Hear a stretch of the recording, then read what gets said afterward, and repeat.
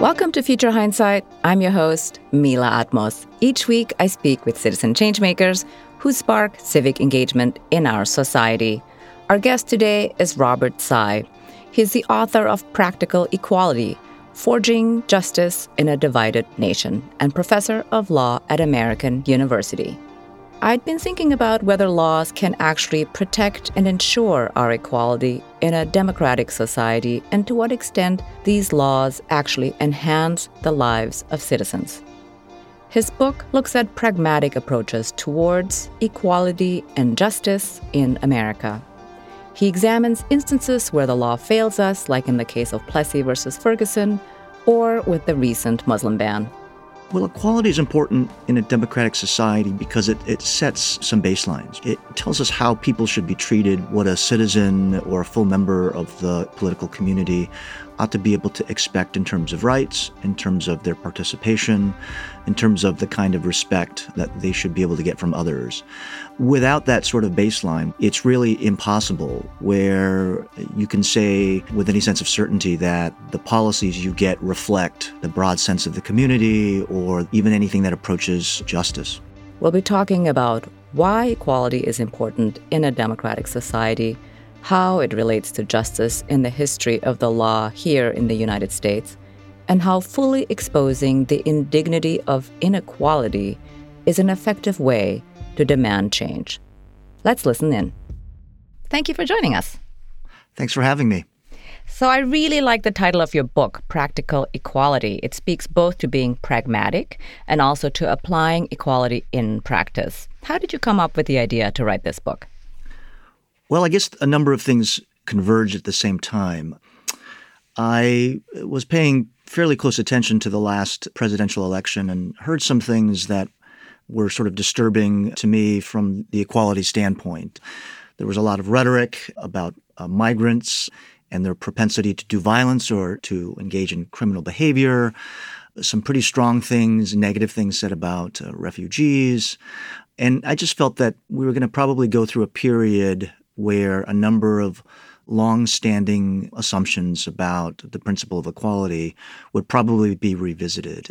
The other sort of thing that came together was the sense that we were probably going to, in this country, go through a generally conservative period in terms of our politics and our institutions, reconsideration of more progressive people in charge. So that's kind of what prompted me to start thinking hard about what it takes to get equality and justice done in America. I like that you have used all of these concrete examples to illustrate why certain things are important. That leads me to my next question. Why is equality important in a democratic society? Well, equality is important in a democratic society because it sets some baselines, right?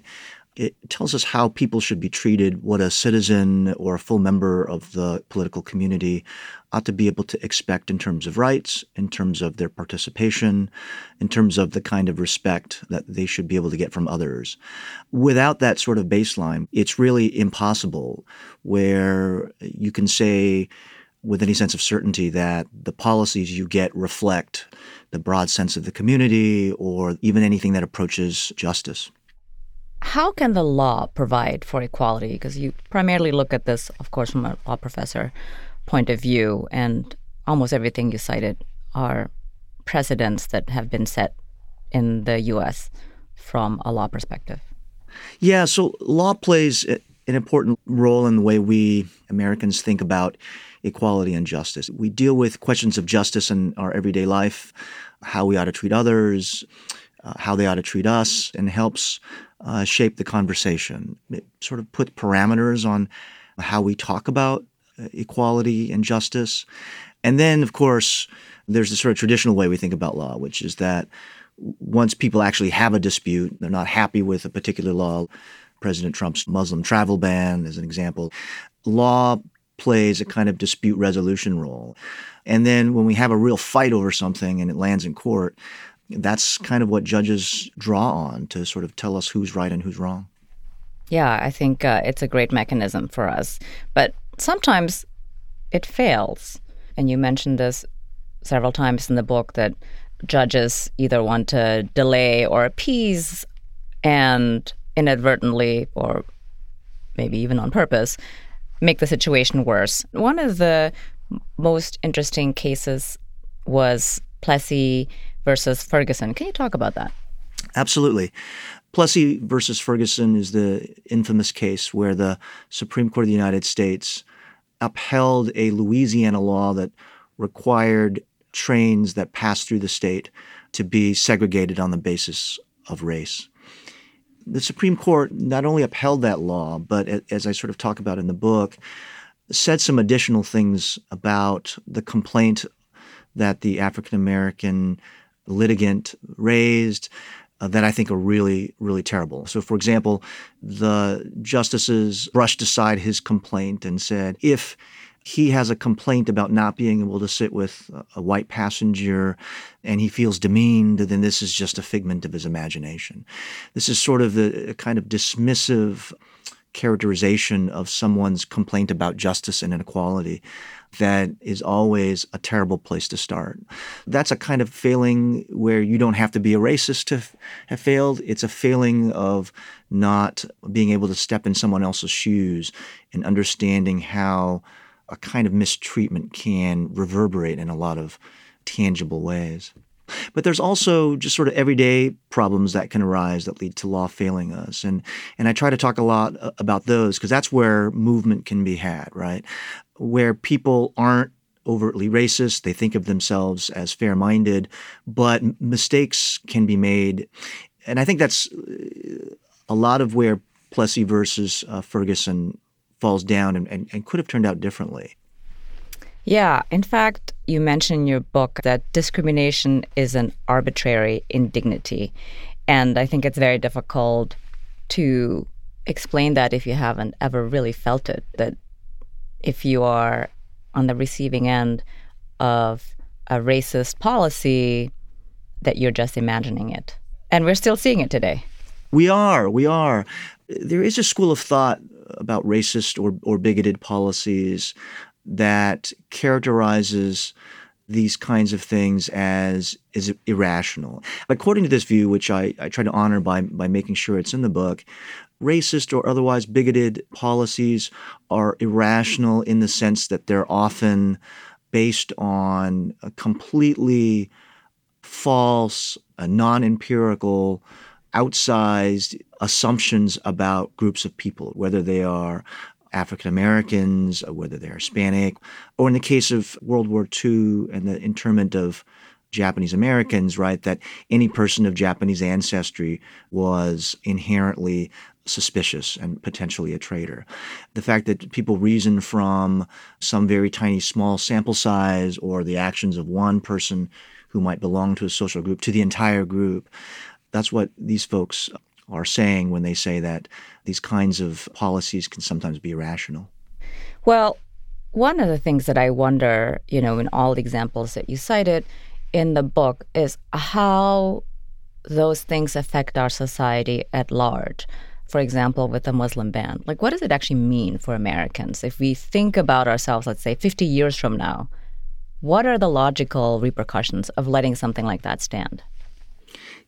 That's a fantastic question. It's something I think about a lot, and it's one of the ways in which law can really reinforce and create new problems. If you have politicians and policymakers making policy, enforcing policy based on racist or bigoted assumptions that aren't empirically correct, and then judges ratify those policies, judges make things worse in a couple of ways. One, it ends up reinforcing the false sense that the policymaker's judgment was correct in the first place. And that leads to the sort of second concern, which is that when judges end up approving or ratifying broad-based judgments about social groups, that this will then encourage other people who want to target a particular social group to kind of ramp up those kinds of policies, to actually not only follow the logic that was just approved, but then to kind of ratchet up the harshness. And so there are some places where I think this is the danger with the Supreme Court's 5-4 approval of President Trump's Muslim ban. He talked about it as an effort to do something to harm the Muslim community, to keep them out of the country. And of course, they never used the term Muslim. But as everybody points out, the countries that were identified are 97, 98% Muslim majority. But the Supreme Court, in this controversial decision, just sort of took it at face value that there wasn't anti-Muslim sentiment.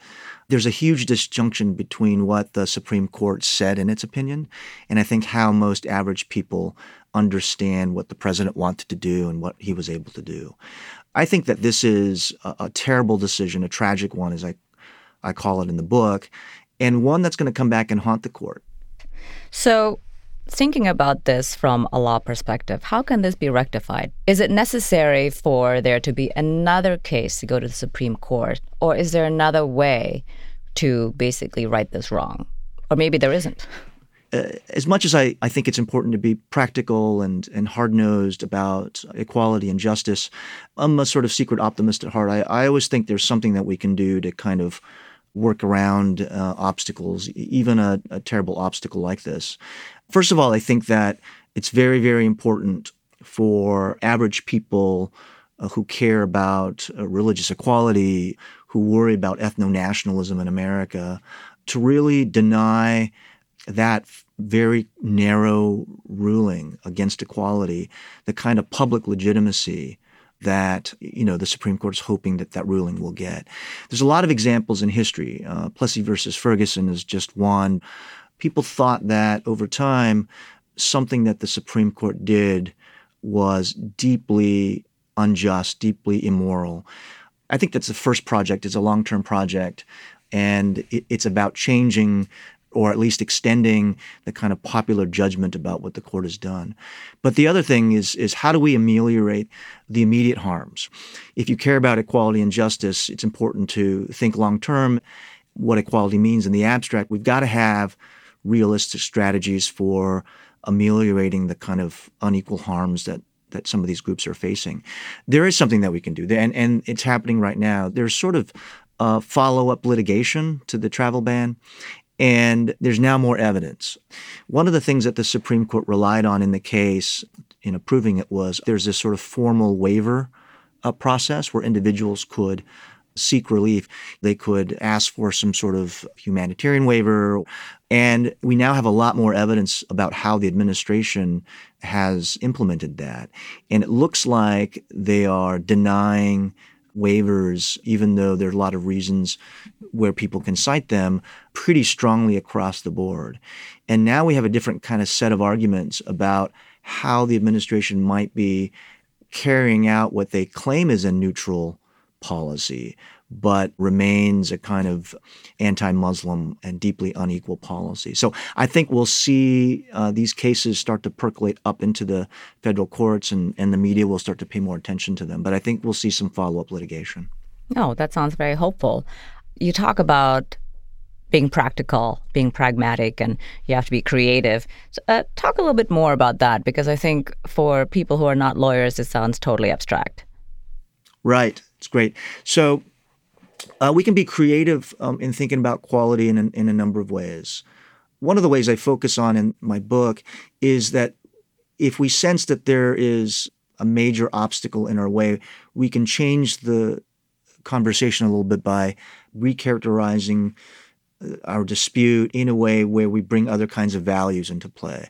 So, for example, the idea of equality overlaps conceptually with the idea of dignity, and it also overlaps at times with the idea of fairness or fair play. If you have a dispute where it could be described in a number of ways, then sometimes it can be effective to change the conversation by emphasizing one of those other values, for example. Let me bring back the travel ban. I think most people thought that when President Trump banned entry to the United States from all these majority Muslim countries, that this was a problem of religious equality. But what we saw during the litigation was some concerns about that position, because after all, as judges start to ask more questions, they notice that he didn't use the term Muslim or refer to religion in his executive order. He also didn't appear to try to ban all Muslims worldwide. And in other words, he only identified some countries from the Middle East. And so is this really the best way to think about what he tried to do? So he had these doubts sort of creep in a way that lawyers and judges really worry about. What's interesting is that when some of their colleagues raise these concerns about the equality argument, the other judges sort of moved to different ground. They moved the idea that fairness might have been the problem, or at least one of the major problems. And a lot of the early decisions that we see coming out of the Ninth Circuit, for example, said that what's clearly wrong with the travel ban is it upset people's expectations of how they would be treated in a kind of fairness sense. So the court said that it appeared for a while that the ban affected permanent residents. But that's a problem, right? Because permanent residents are people with green cards. They're in legal processes here, trying to become citizens. They have some expectations about how they ought to be treated. And so suddenly the president has upset all of these expectations, and this is unfair, right? And what's striking about this is that this ends up getting a kind of unanimous agreement, the fairness argument. And they're able to avoid some of the harder questions that have to do with the sort of equality argument. That's a good point. But so how do you feel about that? If you are, you're clearly practical, but if you really are for equality, is it in a way really not good enough? I think this is always the dilemma. We have to ask ourselves, do you want to go down fighting and go down swinging and lose a lot? Or do you want to try to convince someone to come to your side so that you can kind of reduce in a tangible way some people's suffering?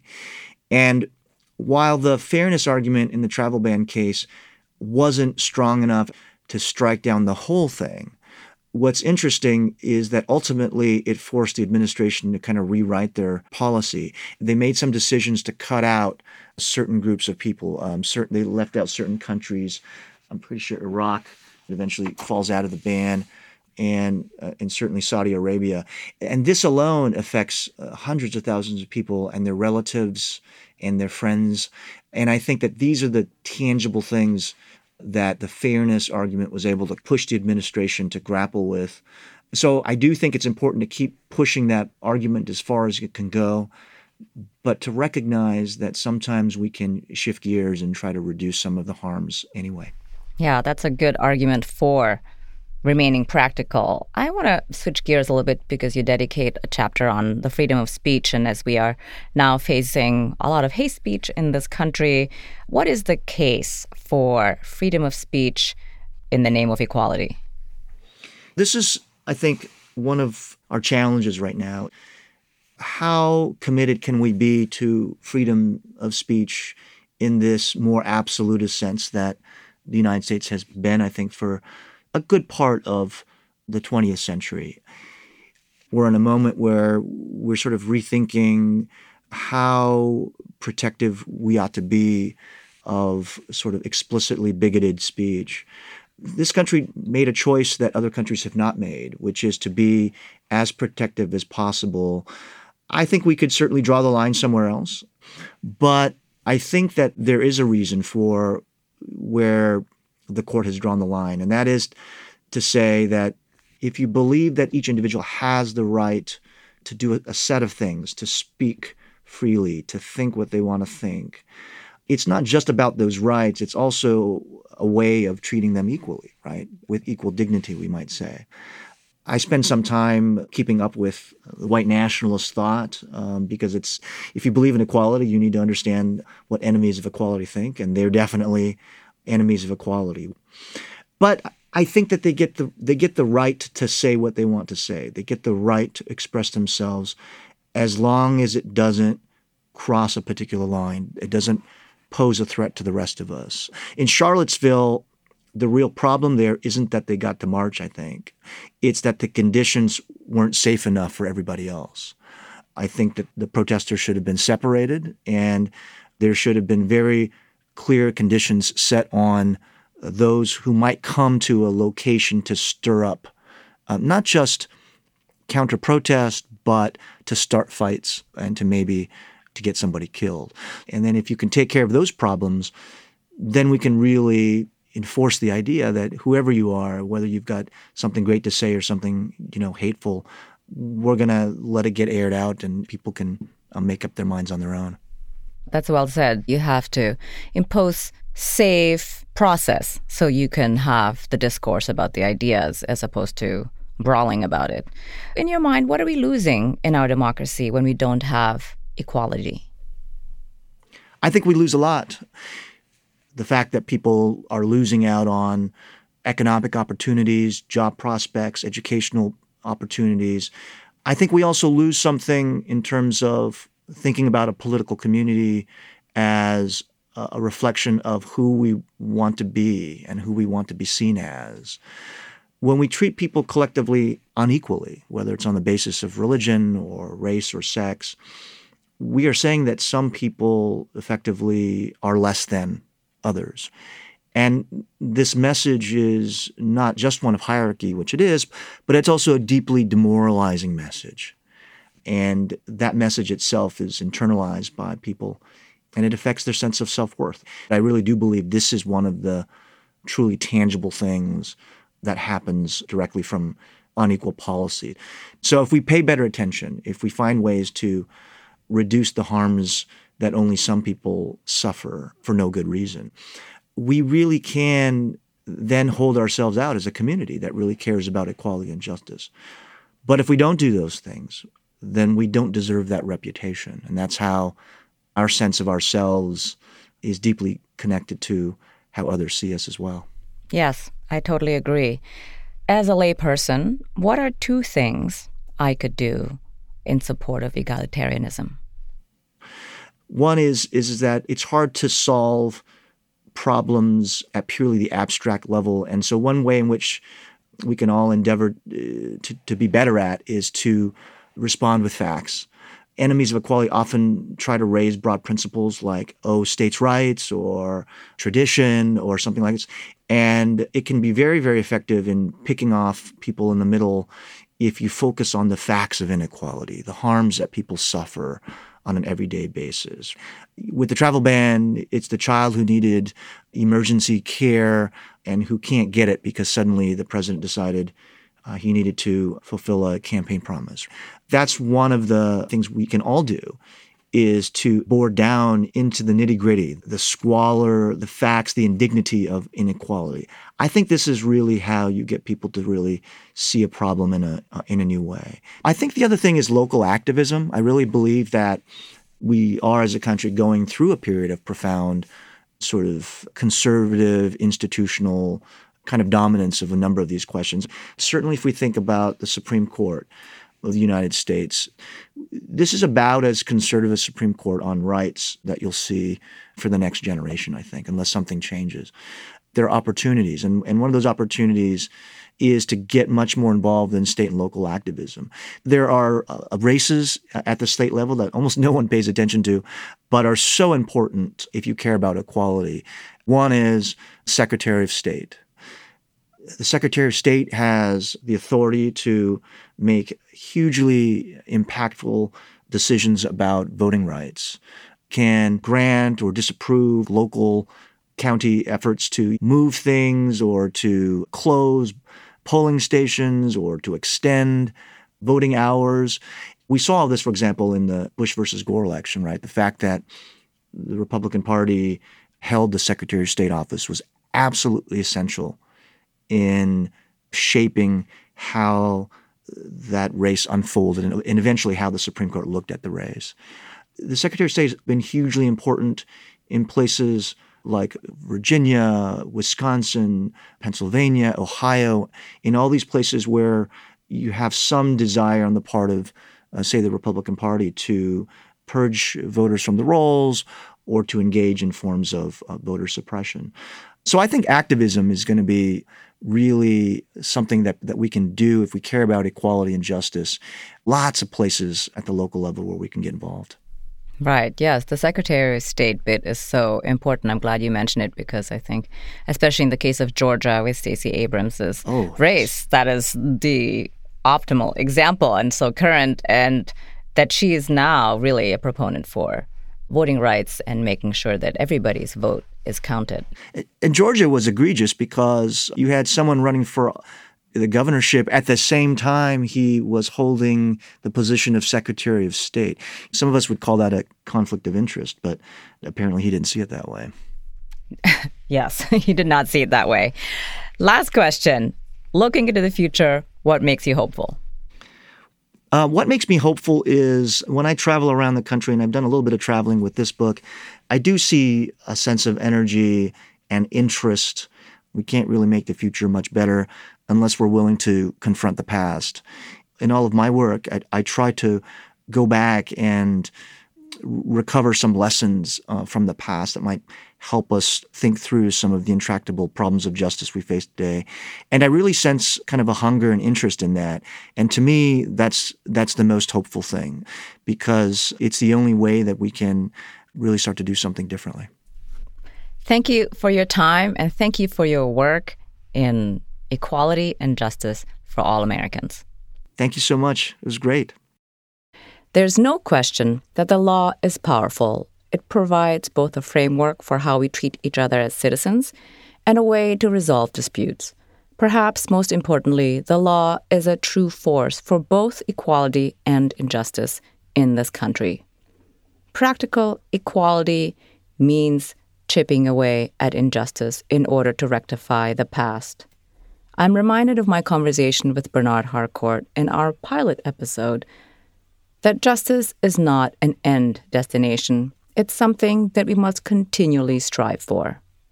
Our democracy is stronger when equality and justice are guaranteed, and when our laws ensure that they are. Next week, our guest is Suzanne Nossel. She's the CEO of PEN America, the leading human rights and free expression organization. She's a prominent voice on issues of free expression in the United States and around the globe. We'll be picking up where this podcast left off on equality and the subject of the First Amendment, and dedicate a whole episode to talking about how the First Amendment supports democracy here in the United States. The president has his own First Amendment rights. He's also a citizen, so he can needle a journalist. He can call someone out by name. There's not much we can do to constrain him from expressing himself in that way. That's the First Amendment. But what the president can't do, but has done, is to mobilize the power of the federal government to retaliate against coverage that he does not like. So when the president withdraws a hard pass, a White House press credential from a journalist in retaliation for harsh questioning, that is the action of government to inhibit freedom of speech. Until next time, stay engaged. I'm Mila Atmos. Thank you for listening to Future Hindsight. The executive producer and host of this program is Mila Atmos. The audio producer and music composer is Peter Fedak. The associate producer is Miriam Zumbul. Additional production by Brooke Sayan. Listen to us online at futurehindsight.com or your favorite streaming service.